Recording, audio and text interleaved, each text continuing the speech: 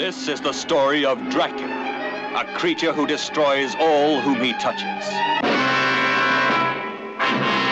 Dracula the terrifying, the feared, who sleeps in the tombs of the dead by day and arises at night to inflict his terror upon the innocent and the unsuspecting. Oh, you must help me. You must. You're my only hope. You must. I'll help you. I promise.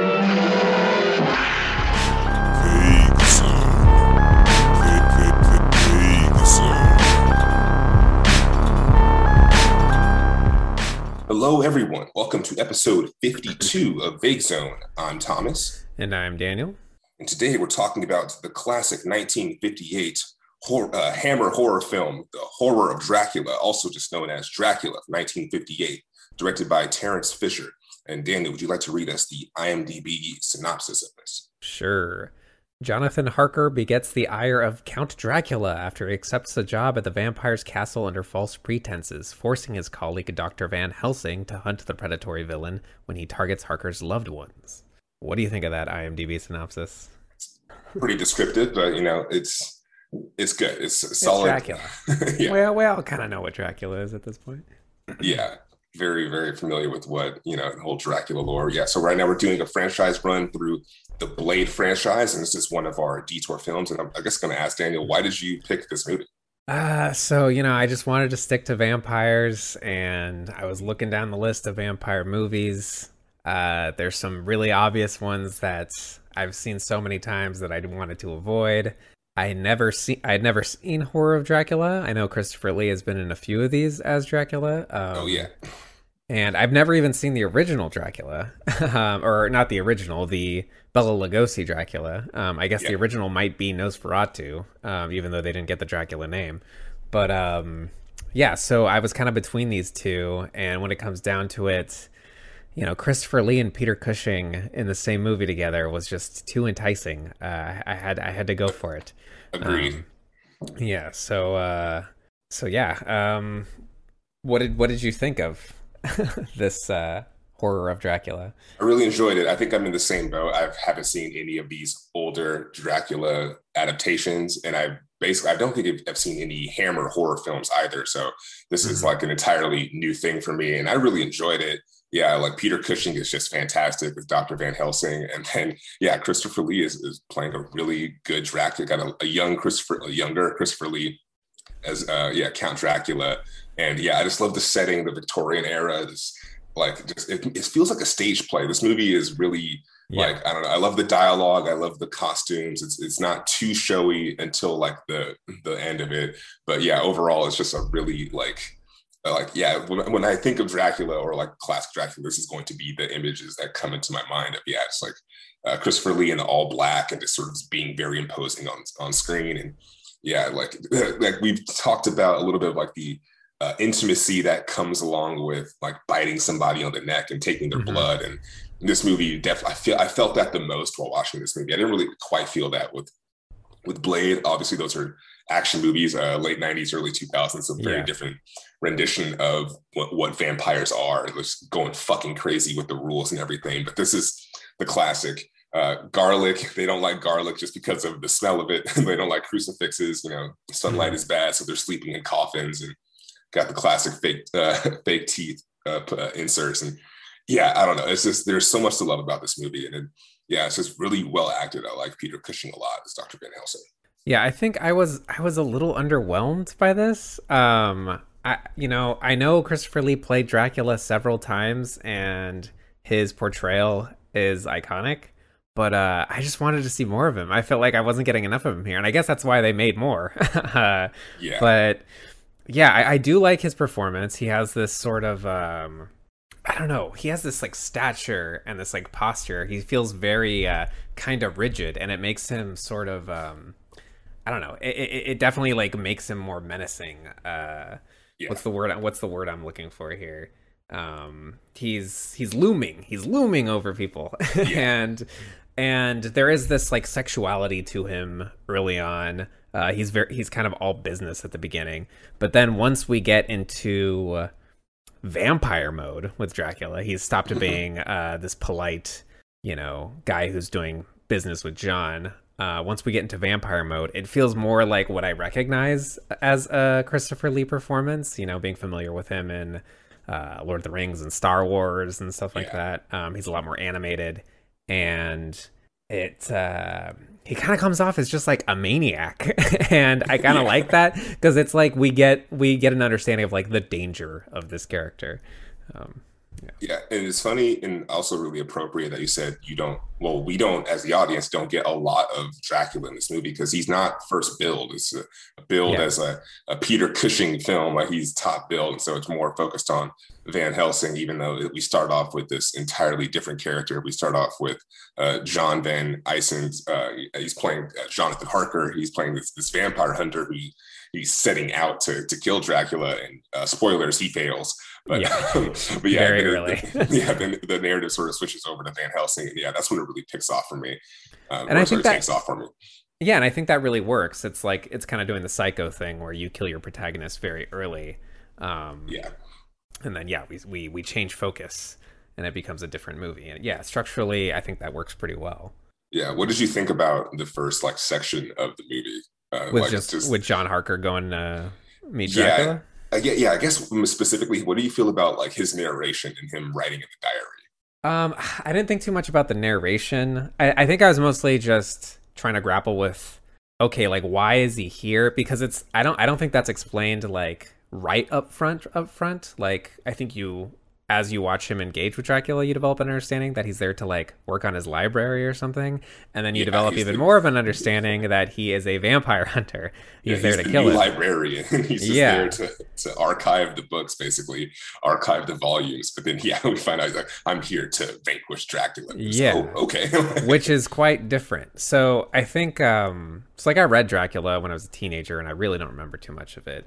But I watched Bram Stoker's Dracula, the Francis Ford Coppola version, only a couple years ago, and so that's still fresh in my mind. I'd seen a little bit of it as a kid, but it's pretty fresh in my mind as the Dracula movie. I think it is probably the best one. Have you seen it? No, I haven't. Okay, I think might be the only just straight Dracula film I've seen. Yeah, the Francis Ford Coppola one is. I looking into it, it seems like it got kind of mixed reviews, and I think that's probably because of Keanu Reeves' performance. Keanu Reeves is he's not doing great in that movie. But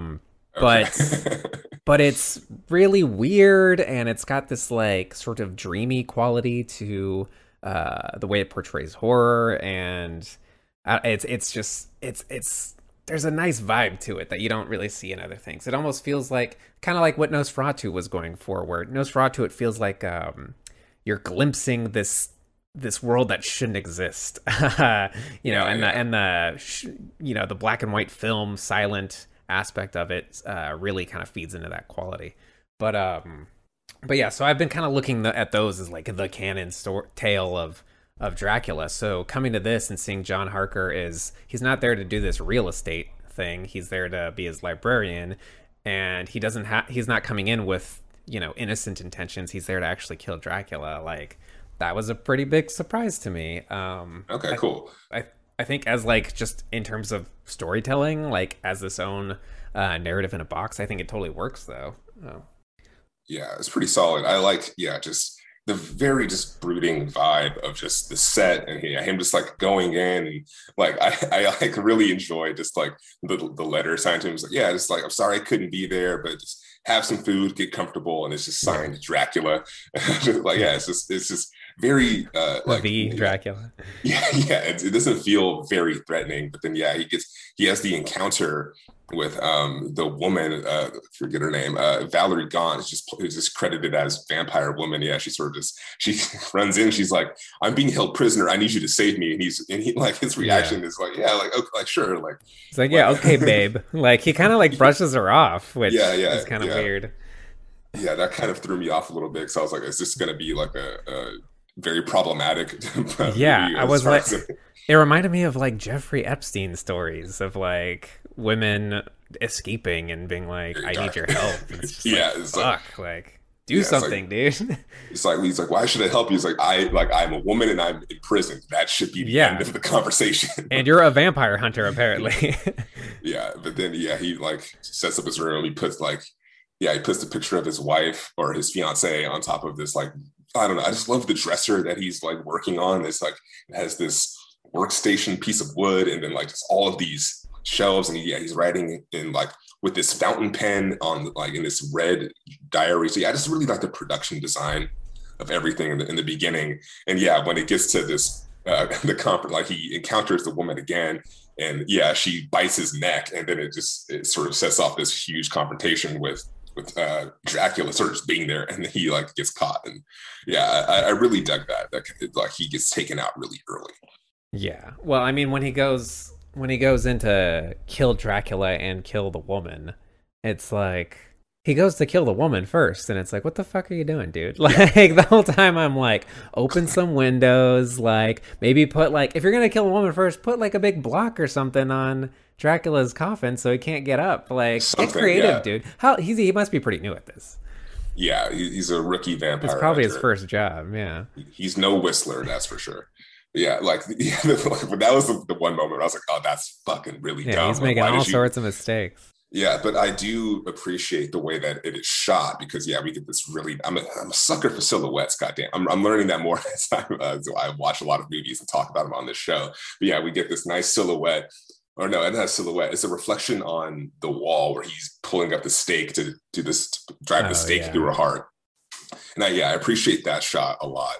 And we get another stake killing scene later on that's pretty brutal too when it happens to the wife. I don't want to get too far into spoilers for people, but like it's from 1958. It's based on a book that's like super fucking old. I think we could spoil this one. Fair enough. Okay, so when he eventually like does that, he's doing it to Lucy. He's not doing it to, because the wife is the final like victim, but when he drives the stake through Lucy Homewood, like we get this close-up shot of like the stake just going through the dress and like blood kind of just pooling. And it's like that's like the most like gory the film really gets. But that shot was really effective, and I just like the build-up between we don't see this first one. It happens sort of off screen, and then we cut back, and she's an old woman, so we get that nice little reveal that like this is one of the older brides of Dracula that has been feeding on souls for how long, whoever knows. But I just like the progression of just these violent confrontations. It starts off sort of small. It ramps up. What did you think of these vampiric performances? Lucy and then later Mina. I liked it. When the first time we hear about Lucy a little bit, and the way she's introduced, I think is really interesting. Is like, first we just we hear about her. He puts on the picture of her on his mantle, and then after Jonathan Harker dies, and Dr. Van Helsing goes to the Holmwood's house and tells them that hey, your sister's fiance has died, but I can't really tell you why. And Arthur Holmwood, who's played by Michael Gough, he's sort of just like, he's really apprehensive, and he's like, hey, like I want a little more information about this, like you're sort of holding back. And eventually we do see Lucy, and we find out that she's sick in bed. And then my heart, I was just like, oh, okay, this isn't good. Like, this is not gonna, either she's gonna die pretty early, or there's something really fishy is going on. That's the truth. She's been being fed on and hasn't fully turned yet, but it's already been, bitten by Dracula. So I'm a little confused about the rules with this, because I think I always assumed you get bit by a vampire, you turn into a vampire.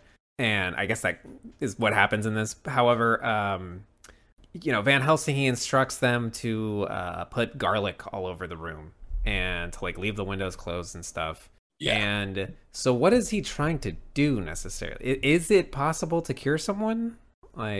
Yeah, well, I think that sort of mirrors with what happens to Mina at the end when he basically gives her a transfusion with Arthur's blood. Okay. And I think the rules happening here are similar to the rules of the Blade universe, where it's it's not completely fatal, and there is a window. There is a time between you get bit, and then it's it's like a disease, it's like an infection. So it takes a little bit of time to fully convert you into a vampire. And I was kind of into that because it gave a little bit of space, like, oh, like you've been bitten and you're starting to show the symptoms, and like you get to have a great scene with like a dumb doctor who's like, oh yeah, it's just it's anemia and I'm working on it, I'm doing my best, I'm doing whatever I can, but nothing's really happening.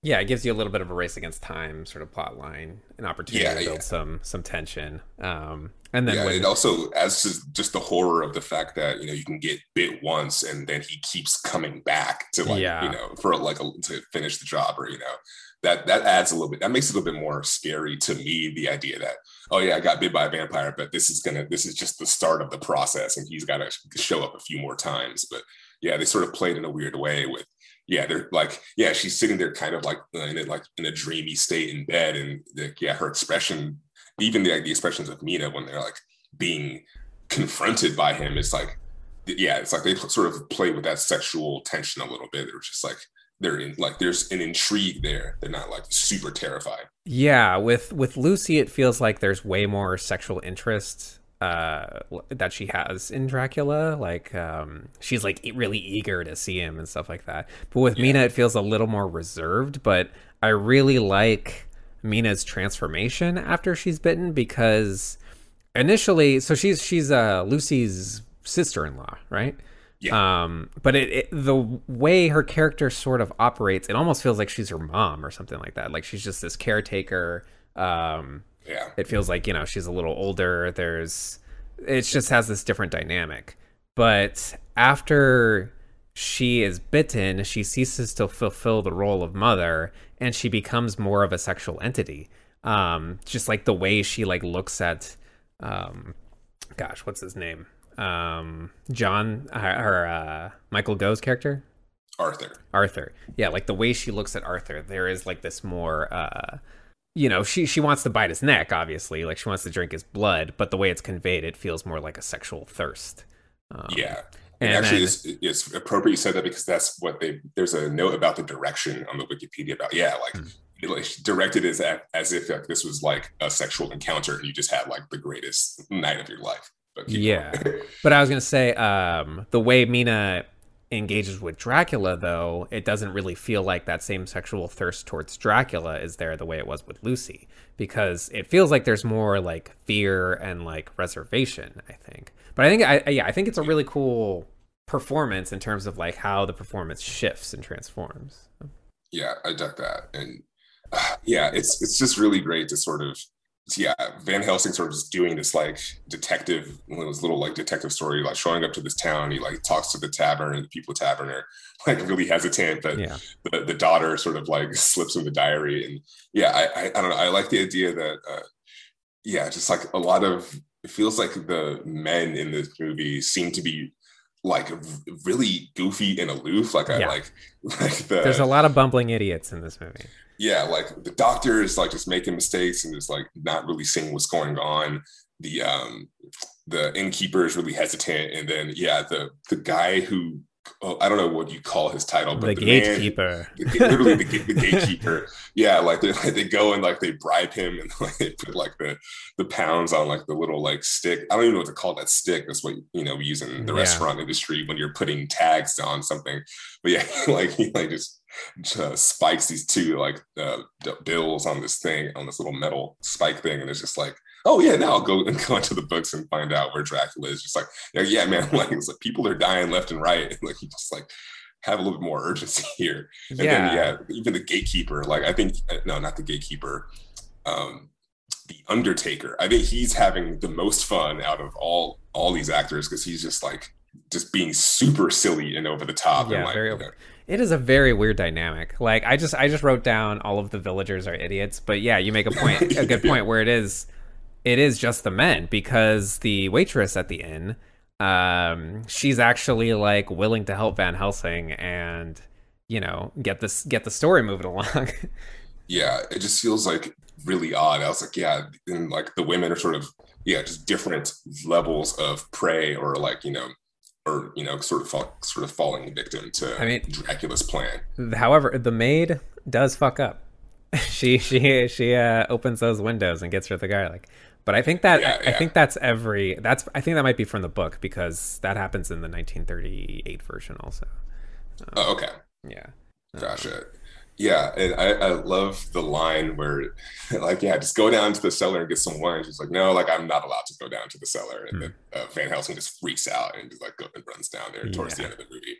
I just love those little moments. And yeah, I was gonna say, like I was mentioning earlier, it feels like the first three quarters of this movie is pretty reserved and not over the top, and then the last quarter of this movie feels like a B movie where it like the music sort of ramps up a lot and like yeah, it's I don't know. What do you think about the end of it? I mean, I love when it's revealed that he was in the cellar or whatever, and then Van Helsing runs in there, finds the coffin because it's such a what like moment. Like really, like he brought his fucking coffin into the cellar, but then but the part I love about it is like when Van Helsing discovers the coffin. Dracula just like bursts through the door, sees what's going on, and then takes off running. And it's like such a good like he's already fucking here, he's already in the house. Like it's a fucking great moment. Yeah, and I love that like him and Arthur, like throughout the movie, there's like speculation of like, oh, like can he change form? Like can he like turn into something else? Yeah. And yeah, I like that this movie doesn't really do that. It's more like just off screen where like his mood, like his ability to sort of just be in other places is somewhat supernatural. And one funny thing from from the Wikipedia page that I thought was really interesting is does this happen in the book where they say that Dracula has the ability to turn into a wolf, a bat, and mist? I'm not sure about mist, but wolf does happen in the Francis Ford Coppola version. I think Mist is in there too. I think Mist. Interesting. I've never heard that as far as vampire lore. Here's where I've heard it as vampire lore: Castlevania, the Castlevania games. Yeah, and the Hammer movies. I believe there's a Son of Dracula movie where he has a son named Alucard, and I don't know if that is in any other sort of lore. But I do know that is a Castlevania thing, too. Dracula has a son who I think is half vampire, half human, and his name's Alucard. Trippy. Yeah, it's weird because, yeah, I don't know. That just kind of blew my mind a little bit to think that, yeah, like he has like more shape-shifting abilities. And, yeah, the idea of Dracula being able to turn into mist is really, I think that's really provocative because there's a really great scene in this where there's the daughter, character named Tanya, where Tanya like runs in. She's been like freaked out. She's like, this is right after the character Lucy it's been explicitly stated that she's died. And like they go in, he puts the blanket over the sheet over her head after the encounter, and it's like, okay, she's dead or whatever. And then a few scenes later, Tanya's like, I was out walking, and then this lady has told me to like come go walk with her, and then she disappeared and left me alone, and that was Lucy. And later, another scene it happens again where Lucy like lures Tanya away into like the woods with the intention to turn into a vampire, I'm assuming.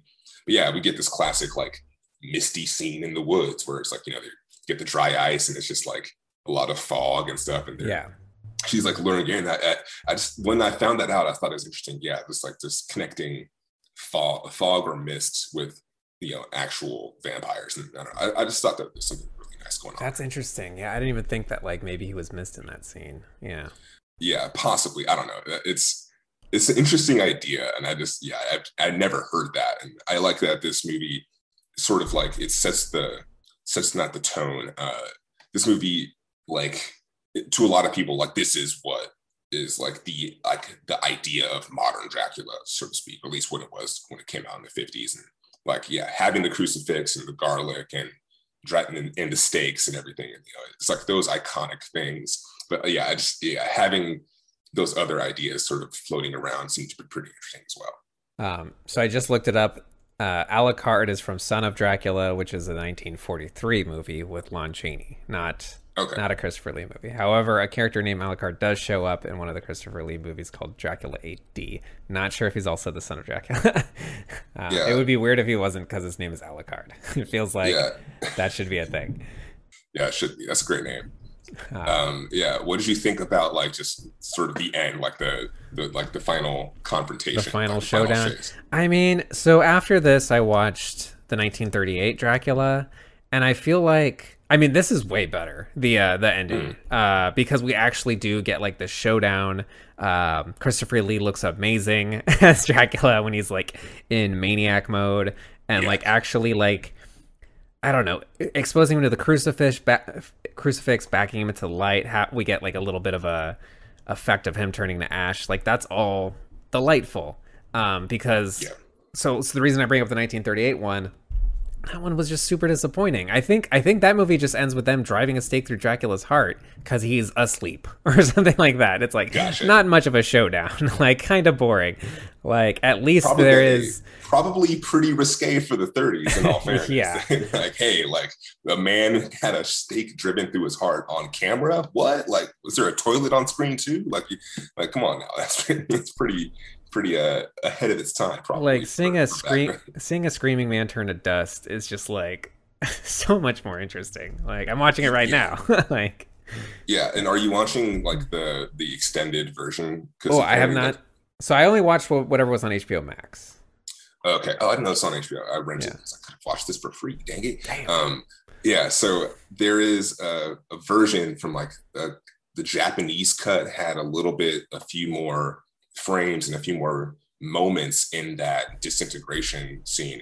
I highly recommend you watch it because they do this really great thing where he like scratches his face and like we get like, because in the version I watched, it goes from like his like foot and ankle are sort of just like dissolving and like sort of just deflates essentially. Yeah, it's not a great effect. I thought it was okay. Like I was like, okay, this is nice. And then it goes from like his hand and like we get to see like the bones and the wrists and all that sort of stuff just breaking down. And I thought it was okay. I thought it looked okay. We get a bundle of hair rolling away. Like there's like a wind and some hair rolls away. That's kind of weird. Yeah, at the end, it's like the tuft of hair rolls away. And I also appreciate that it's on this giant like zodiac ring. It just adds a little bit more of the gothicness to it. There's just like some subtle things where inside of Dracula's cellar, in the corner on a shelf, there's just like skulls on the shelf, and like it's just like just small little things like that where obviously it's just like just get some prop skulls in there, but it just adds to the atmosphere a lot more.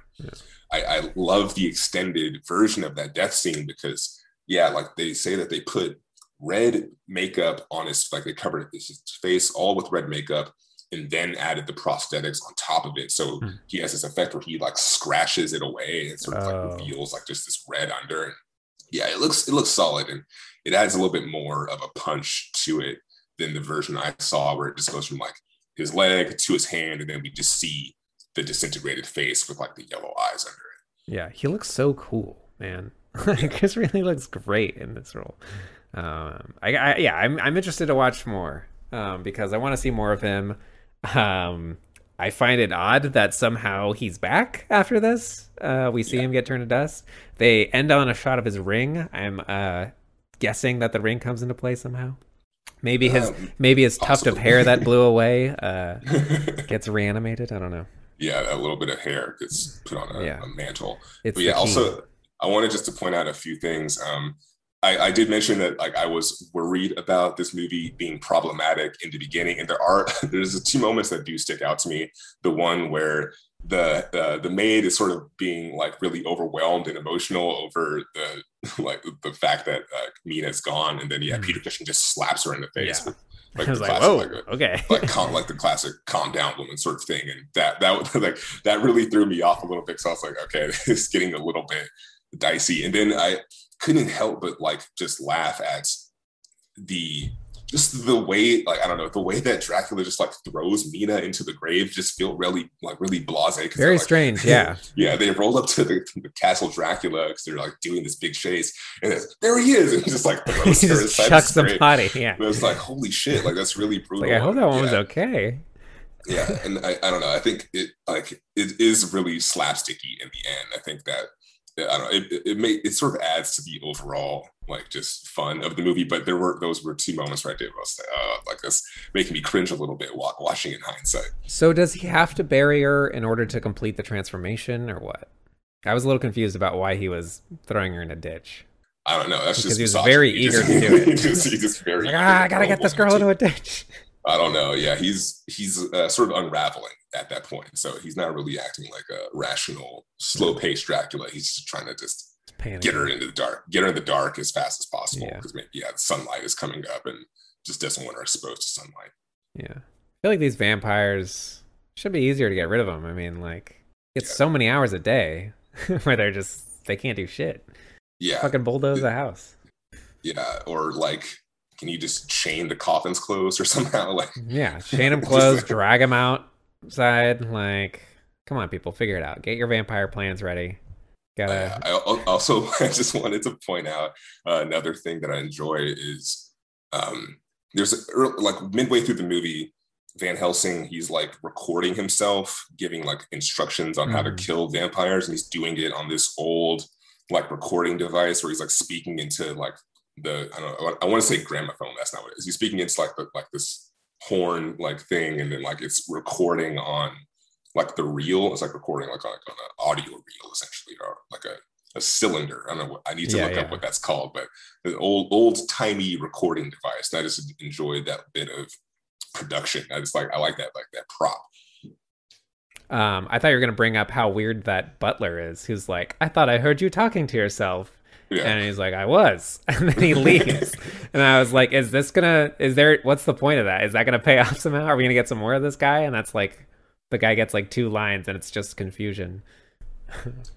Yeah, I did enjoy that because he does like like the butler does like the hesitant, like he definitely like looks back a few times. And I just enjoyed just blocking of that. And I was just like, I was like, this is just another example of like a weird character. Like every character who's just like a side character is like a weirdo. Yeah. Also, I just wrote down this line that I enjoyed the way that Peter Cushing delivers it. He's like, if you love Miss Lucy, be guided by me, I beg you. And I just like this movie feels like the writing in the first like 3/4 feels really like, you know, poetic and like something that you would definitely see on a stage. And I think this movie, especially with a lot of the way that these big scenes end with fade outs, it feels like we're watching a stage play, sort of, where it's like something massive will happen, like Dracula traps the vampire hunter inside of the basement, and then it just fades out. And it's just stuff like that. I don't know. I really enjoyed just how it's paced, and I think it feels like a Victorian era sort of play or performance. Yeah, I'm glad you brought up Peter Cushing giving that advice on how to take care of Lucy, because it's during that scene that I think I really noticed the quality of his performance, because it feels like he's just saying like, you got to do this, you got to do that, and it felt like I like believed it. I was like, oh yeah, this guy knows what he's talking about. He felt like an expert. He felt like a authority, and I think he was really selling what is a bunch of strange bullshit, like putting garlic around a room and shit. Definitely. Yeah. And it kind of just goes back to, I don't know, just the reason why we were talking about it, discussing it. It's like, I don't think I've ever seen a Peter Cushing film before this. Like, I know like he's in Star Wars and he was, digitally resurrected for Rogue One. Was it? Yeah, very weird. Digitally resurrected for Rogue One. And so for me, I was like, I really need to just see like a true, honest Peter Cushing film. And for our listeners out there, I highly recommend this. It's a great like sort of starting point, because he really holds and carries this film for a lot of this movie. Yeah, he's top billed for a reason. Yeah. And he shows, it's insane to me that they made another 8 of these films. Yeah. And he shows up like another 3 or 4 times. Yeah, I'm definitely going to look up a list of like ranking them, because I know at least one other one is on HBO Max. I hope they have more, but okay. Yeah. Very cool. I hope they have The Legend of the 7 Golden Vampires, where kung fu meets horror. So it looks like the only other one they have is Dracula's Risen from the Grave. Which I don't know where that falls in the Cushing timeline. However, it is 11 years later, so it's probably one of the, I imagine it's not the direct follow-up. Unfortunately. Should we read? I have the list of all of the sequels. Would you like to hear them? Sure, yeah. Let's do it. So this was followed by The Brides of Dracula in 1960, Dracula, Prince of Darkness in 1966, Dracula Has Risen from the Grave in 1968, Taste the Blood of Dracula in 1970, Scars of Dracula, also in 1970. So yeah, 1970 was a good year for Dracula. Get 2 movies. Oh, great. Dracula AD 1972. I just love that title so much. It came out in 1972. Then followed by The Satanic Rites of Dracula in 1973.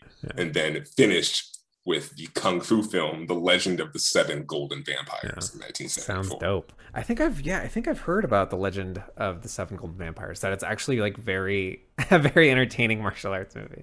Yeah, I need to see that film. Definitely, that is on like my must watch list for this upcoming like Halloween season. Yeah. Oh, I think Shout Factory did a release of it. Maybe that's where I heard about it. But, sweet. Yeah. Anything else on the horror of Dracula? No, I think that's pretty much it. All right. What have you been watching lately?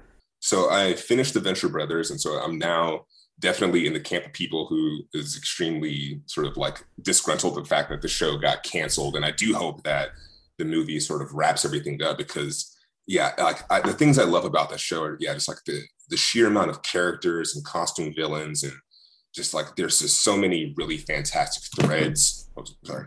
There's so many really fantastic threads that sort of get brought up over the course of the 7 seasons.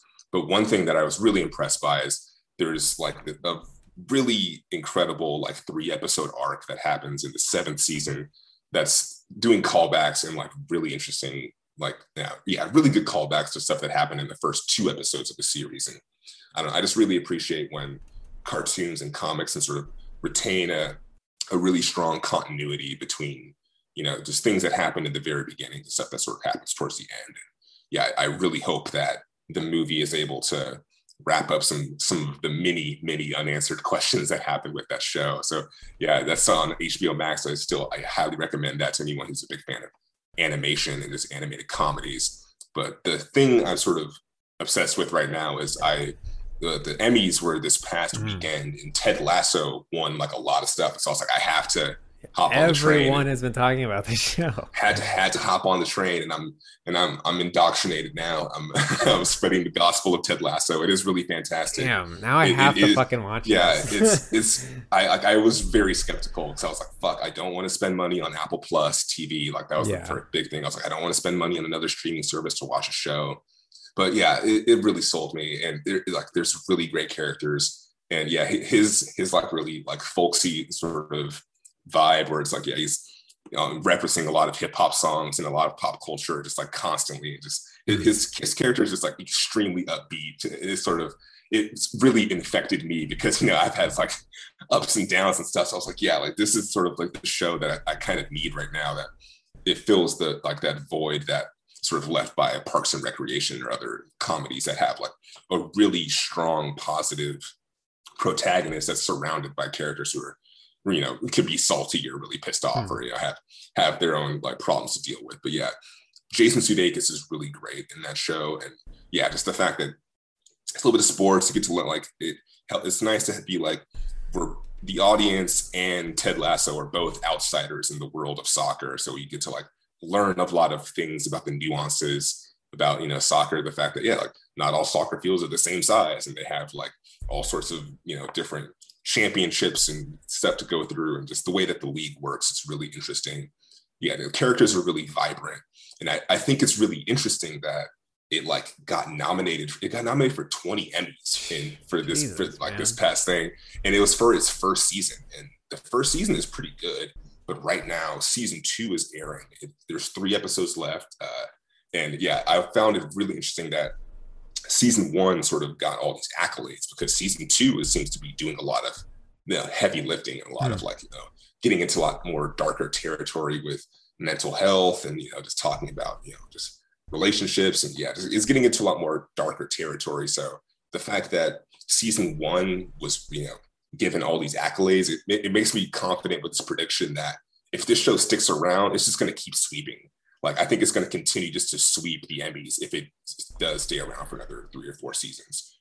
I gotta check it out, man. It's pretty damn good. It's a lot of fun. Yeah, the characters are really great. So sorry, finish your thought. Go ahead. No, I was just gonna say that's basically, it's like, it's, you know, it's really held up by the characters. And there's just so many really great characters to love in the show that's really what sold me. And I was definitely extremely skeptical because it's like I don't want to spend money on another streaming service, but I was like stealing it. I was like pirating it, and I was like, you know what, like these pirating sites were just not buffering fast enough. Like these jokes are so good that I was like, okay, I just need to spend the $5 just to get this in its proper version. So I really enjoyed Buy it. 1 month and then just fucking stream all of it, cancel. Yeah, there's 10 episodes in the first season. They're all 30-minute episodes, so you can get through it pretty quickly. Oh, And nice. season 2 is airing right now, so it's not over yet. So I got on bandwagon right before, right in time. Yeah, I had a friend describe it to me. The way she pitched it was, what if there was a comedy about a man who was nice? And like that's it. It's just a show about a nice man. Because it's been a trend for a while to have a lot of to center on male characters who are just like brooding, or they got this darker side, and it's like, we'll just make a show about a nice person. And it's great because season 2 is already season 2 subverts that and is very aware of that. Like this person, is extremely positive to the point where this person is really positive because of a reason. And, it's not just, it's sort of, reason. It could be, covering up some darker shit. And so I'm not going to spoil anything. I think it's very well worth the watch. Very much worth There's this movie I really like called Happy Go Lucky, starring Sally Hawkins. And it's just kind of like a character study. She plays this character who is very happy and like very upbeat, and she's like learning how to drive, and her driving instructor is a really frustrated dick. And like that's basically the movie. It's just like her just like going about her life, and that is like the continuing sort of thread, like meeting a guy that she wants to date, and that's about it. And it like makes for good comedic moments. And so it's refreshing to see someone just be happy. And I really just also appreciate just the fact that it's shot in London or shot in this I don't know if it's a fictional neighborhood of Richmond, but it's basically like middle class sort of like UK neighborhood, and like it's really diverse. It's like the cast is just like all sorts of colors in the show, and so I don't know how to describe it like that. The cast is really diverse, and I really enjoy that. And it's doing some interesting things, some things I'm not too crazy about, but no shows can be perfect across the board with all of the plots that it introduces. But I was like, I wanted to hate it, but I just couldn't. So now I'm Team Lasso for sure. What have you been watching this week? So I've been bouncing around between a lot of things, checking out a lot of stuff. Like I said, I watched Dracula from 1938 with Bela Lugosi, and honestly, I don't get it. Like, I don't get why Bela Lugosi. I mean, maybe it's because they made more movies, but like his performance in that movie, a lot of it is just him making a disturbed face while a light that looks like it's coming off a reflector is like flashing on his eyes. Gotcha. I didn't find it that. I just wasn't totally on board. I wasn't totally sold on it. I remember I checked out Frankenstein, the classic black and white Frankenstein movie a while back, and that like totally hit me. I was like, yes, this is great. This is fantastic. There's a reason it's a classic. I didn't walk away from that feeling that way towards Dracula. But what else have I been watching? I've been keeping up with What We Do in the Shadows. I think I've watched like the first 2 or 3 episodes. Still in vampire mode. What is that available on? It's on Hulu. Okay. I have that right now. Sweet. Cool. It's still good.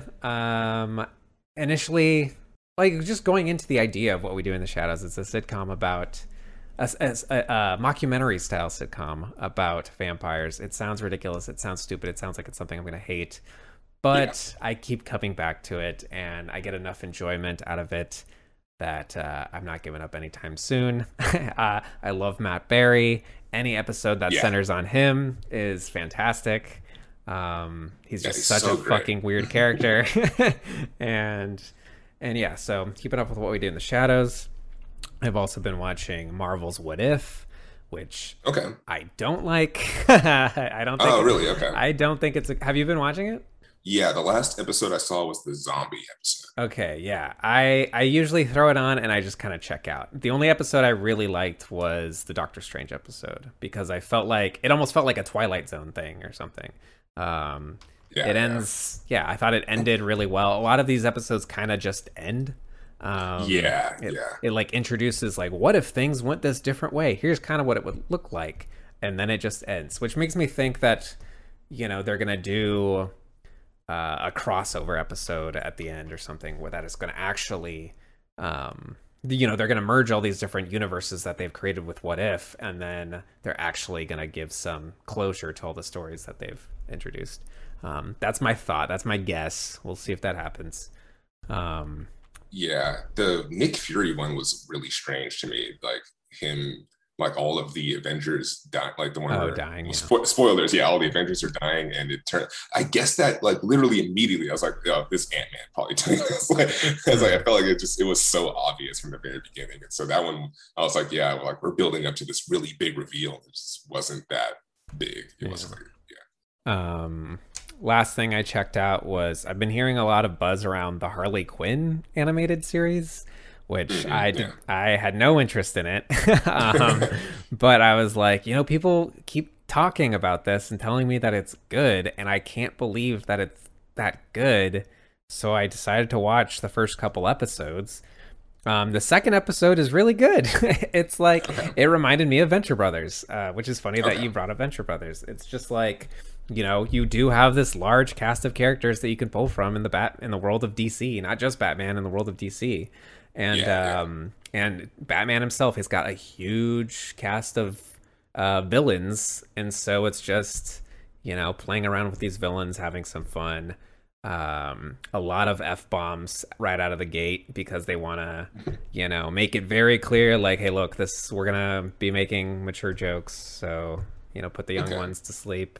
And yeah, it feels like I don't know, it's kind of a nice like sitcom, like an adult animated comedy that you would expect to like come on around 10 p.m. You're flipping through channels, you're kind of tired, you land on a cartoon, you say, why not? Yeah, that like can be really hit or miss because like Adult Swim has sort of been in the news a little bit because I think it was the 20th anniversary of it showing up, and just a lot of conversations about just how influential it's been just on like the landscape of television. And right now, this past week, like Family Guy had like its final airing. Really? Oh, yeah. And it's crazy because like it was revived because of DVD sales and sort of just propelled by viewership on Adult Swim, which led to Futurama coming back, and just a lot of just really great animation has sort of spent its time on Adult Swim. And I think like the fact that the Harley Quinn show is on HBO Max, which is owned by Warner Brothers, which is it's all in their same family. That's interesting. Yeah, and so I think it's really appropriate that like you brought that up because I've been thinking about like just that era of animation has been really influential for the good, but also influential for the bad because you have like Netflix has a show like based on this Twitter account like party, like Chicago Party Mom or something like that. It's just like based off. It's like I want to get the name right. Shoot. It doesn't look very good because a lot of these shows can be made really cheaply. It's a show called Chicago Party Aunt, and it's based off of a Twitter account where it's like a guy. It's like, oh yeah, like mimosas in the middle of the day or something like that. Just saying snarky shit, and it's like it's run by a man, but the animation doesn't look that great. Yeah, it looks terrible. And it's funny that you mentioned the Harley Quinn show because I feel like a lot of shows or like a lot of the studios are just like just get a raunchy show. It's gonna just be a lot of swearing, and it'll the animation will be dirt cheap. That's kind of like what Hoops was. Like there was a show called Hoops with I forget the actor's name who's in that, but it's like a basketball coach. He's a surly dude. He just swears a shit ton. And that's kind of, he has like a ragtag group of kids on the team. And like a lot of those shows can just come and go and be really bad. So it's always good to hear about when they sort of put a little bit of effort into it and make something kind of vibrant and actually with some heart. And it felt so unexpected. It's like I had no interest in this Harley Quinn show. I was like, do we need an adult-oriented Batman cartoon, like Batman comedy? But then it's like, well, like Lego Batman is probably one of the best Batman movies. Like, maybe taking a comedic approach towards this material is the way to go, and they just decided to, cater it to adults rather than cater it to families. Yeah, I'm into it. I'll give it a shot. Yeah, watch episode 2. All you need to know from the first episode is that her and Joker broke up, and she's trying to like find herself as her own villain. Like, that's all you need to know from the first episode. Yeah. All right. I'll give it a shot. Cool. That's all from me. Okay. Well, this has been episode 52 of Vague Zone. Next week, we're going to be finishing our franchise run of Blade with the Blade Trinity, film Blade Trinity, with one Ryan Reynolds. Fan favorite. Deal. Yeah. It's got Patton Oswalt in it, so it can't be a bad movie. That's the rule. Patton Oswalt is in the film, therefore it cannot be a bad movie. So yeah, I'm looking forward to what you think about that movie. All right, let's check it out. So yeah, this has been episode 52. If you would like to contact us, you can email us vaguezonepod@gmail.com. If you have questions, comments, or concerns, if you have movie recommendations or just want to join in our conversation, tweet at us at Vague Zone on Twitter. I'm Thomas. And I'm Daniel. And we will catch you on the next one. Good night, Tim. Oh, and rest in peace to Melvin Van Peebles. He passed away. Yeah, today. Was that today? Yeah, passed away today. I need to watch the Sweet Seymour's Badass Song, or whatever that movie is called. I'm butchering the title right now. Yeah, Sweetback's Badass Song. I need to watch that movie because, iconic filmmaker. So, I need to check that out. All right. Catch you on the next one, y'all.